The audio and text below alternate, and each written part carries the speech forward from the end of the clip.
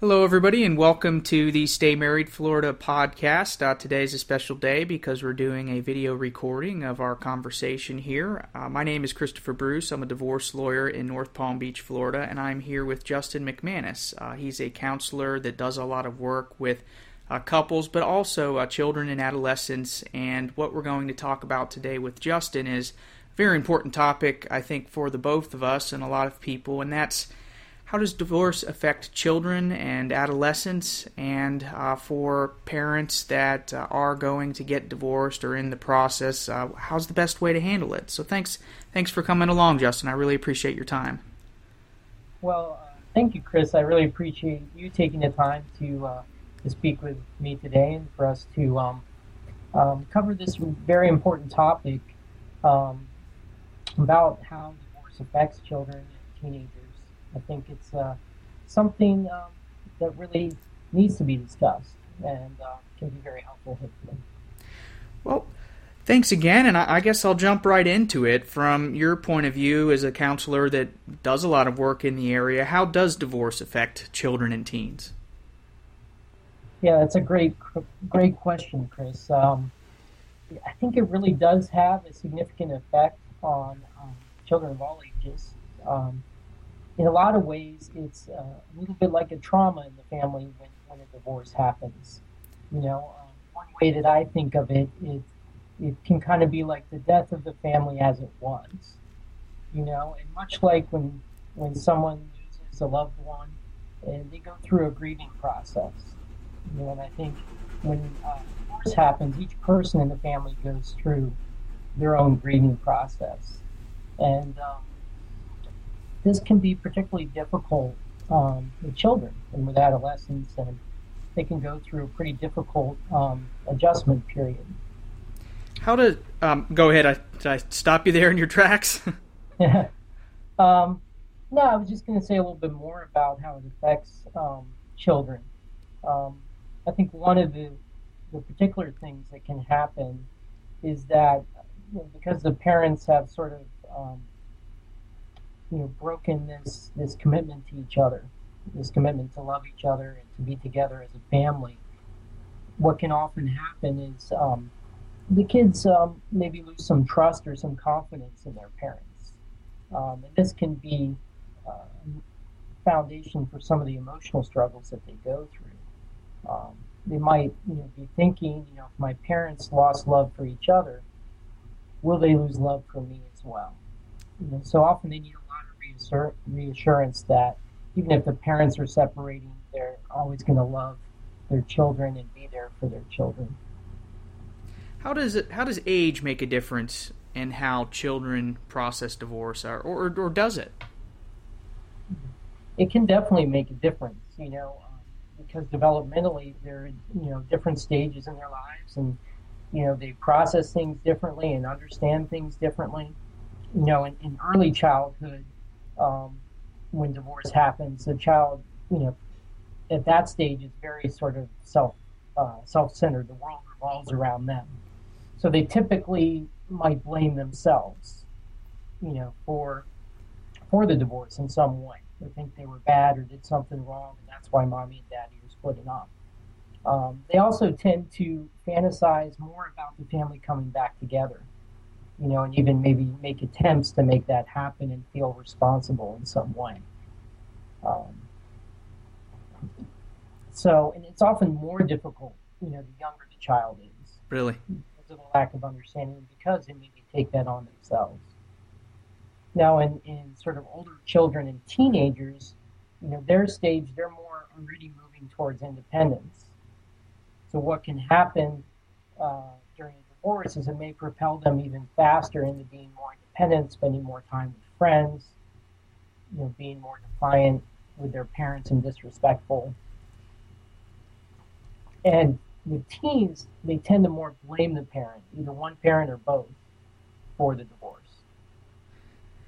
Now, something that a lot of my clients ask me about when they're in my office and they've exhausted their options and they know that they're going to move forward with a dissolution of their marriage, what they ask me is, what is the best way to tell their children. So I guess I will ask you, what is there a better method or a preferred method for informing children that you're going to get divorced? Well, I think this is a really tough issue. I don't think there's any easy way to sit down with your kids and let them know that you're getting divorced. I don't think there's any perfect way to do it. But I think it's important to consider their age and their developmental level. Yeah. And when you sit and talk with them, to be honest with them according to, their developmental stage. What can they understand? How can they process it? And so to kind of get down on their level, not to give them too much information that they don't need to have, but to tell them the truth, at that stage.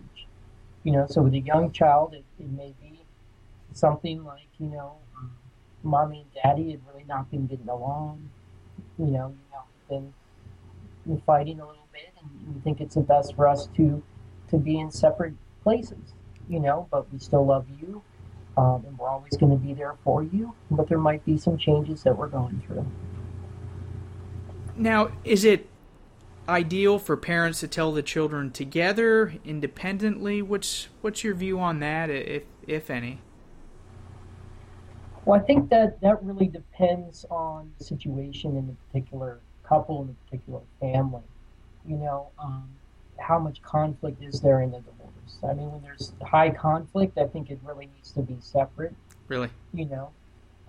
If they're able to come together and kind of, the couple that's splitting up be able to have a unified way of dealing with this, and they can sit down together and do that in a calm and comfortable way, then I think that would be the best, because you have both parents reassuring the child that everything's going to be okay. But oftentimes I don't think that's realistic or possible, depending on the level of conflict. Now, from what you've seen in your practice working with children and adolescents as they're going through the divorce process, do you tend to find that children are open with the way they feel? Do they keep it all inside? How are the parents supposed to monitor how the children are doing? Right. Well, I think they tend to not be open to their parents generally. Really? I think how children and teenagers deal with this really depends on a lot of factors. It depends on their temperament, depends on their age and their developmental stage, But I would say that in general, maybe they tend to keep it in more, and it comes out sideways, kind of. It may come out in off-the-cuff remarks, or may come out in certain behaviors, difficult behaviors, anger that seems to be about something else, but underlying it's about, the divorce or their feelings towards their parents. So a lot of times it doesn't come out directly. Are there any warning signs that a child's not doing particularly well during a divorce or after the process is over? Yeah, I think there's definitely warning signs. And I think, we can talk a little bit about warning signs for younger children and warning signs for older children.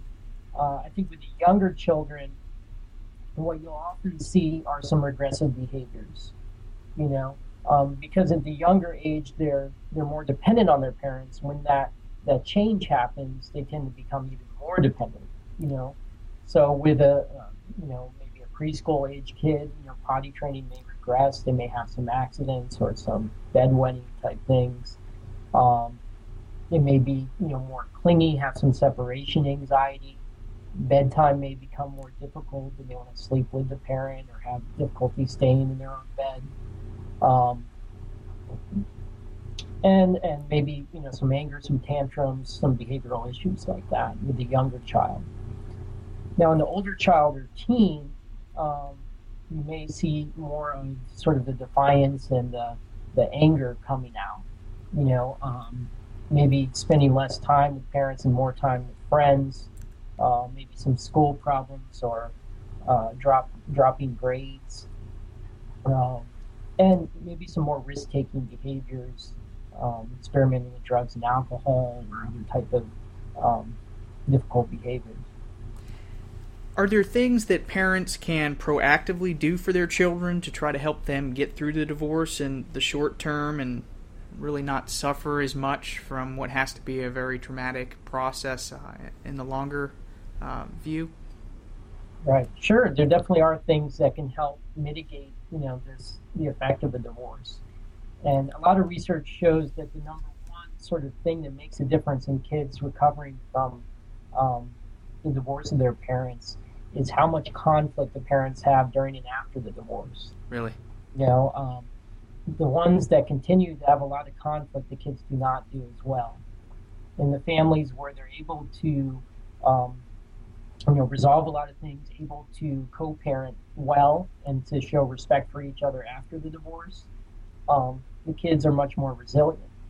So I think one of the key factors, even after the divorce, is that even though they're not, husband and wife anymore, that they still have a relationship as parents for a very long time.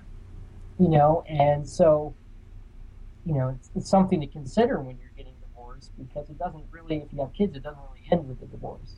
You still have to find a way to get along with each other, to co-parent in some sort of helpful way, and to get over whatever resentments and anger there is, or at least be able to manage it in a healthy way that doesn't involve the kids. So I think that I would recommend that as sort of the number one thing. The first thing is how are we going to work together as parents and not drag the kids into our conflict if there is conflict, which there almost always is. And then, after looking at that conflict issue, I think it's important to limit the changes that are happening in the child's life. Because oftentimes a divorce, it's not just the parents splitting up, it's now there's two homes, you might have to change schools, you might have to move, you have new schedules, new routines going on, so you can't avoid all of that, but certainly try to limit the number of changes that the child has to adjust to. And some ways you can do that is trying to stay in the same area, trying to allow the kid to stay in the same school as much as possible. And then with the new routines and schedules and the time sharing, to set up something that is consistent so they can develop a routine and get used to it. I think one thing that can be detrimental is some of these schedules that parents sometimes come up with that just really aren't healthy. One day at this house, next day at the next house, and so on and so forth.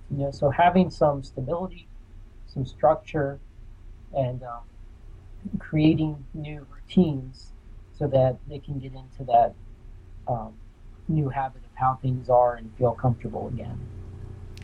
Now, I don't know if this was something we specifically discussed beforehand, but how does counseling play into this? And something some of my clients ask me is should I take my child or children to see a counselor? If I do, should I bring my husband or wife with me, even though we're not getting along so well? Do you have any thoughts on that before we get into wrapping this up? No, I think that's a wonderful question, Chris. I think counseling can definitely be very helpful, both for the child and the parents. And the approach I take is doing my best to work with the whole family. Yeah. That's not always together in one session. Often we'll have sessions just with the child, sessions with the parents, either separately or together, depending on the situation. And with the child, it gives me an opportunity to process their feelings that they're going through, for them to talk to someone outside the family. Because a lot of these things they aren't comfortable, obviously, bringing up with their parents, like we talked about earlier. And helping them, to learn different strategies to deal with those difficult feelings, helping them through the grief process. So this can be very helpful, particularly if your child's showing some warning signs that we talked about earlier. And then for the parents, really working with them on how to support their child, number one, through the divorce and a lot of the things that we're talking about here today. I do my best to involve both parents. Usually one is the primary person that brings them in, but I think it's important to have both parents involved. So that might mean, phone sessions or, sessions in the office separately with the parents. and to help them manage the conflict that we talked about earlier as well. Right. Well, Justin, thank you so much for taking the time out of your day and out of your practice to speak about something that I think is going to be useful to a whole lot of people and benefit, hopefully, their children as well. For the people that are watching this or listening to it on iTunes, what is the best way for them to get in touch with you if they want to speak to you about you helping them with their family situation? Yeah, there's a couple ways that you can contact me. My practice is located in North Palm Beach, um, in Crystal Tree Plaza. It's just near PGA. My phone number is 561 and they can also go to my website at www.jhmcounseling.com, and actually they can get a lot of information on my website and even schedule an appointment online if they want. Right. Well, thank you again. Thank you so much. Yeah. Thank you so much, Chris. I really appreciate this opportunity to discuss this important topic. For more information about StayMarriedFlorida.com, go right to the website, www.staymarriedflorida.com. To reach divorce and family law attorney Christopher Bruce, call 561-844-1200 or email him at cbruce@nugent.lawfirm.com.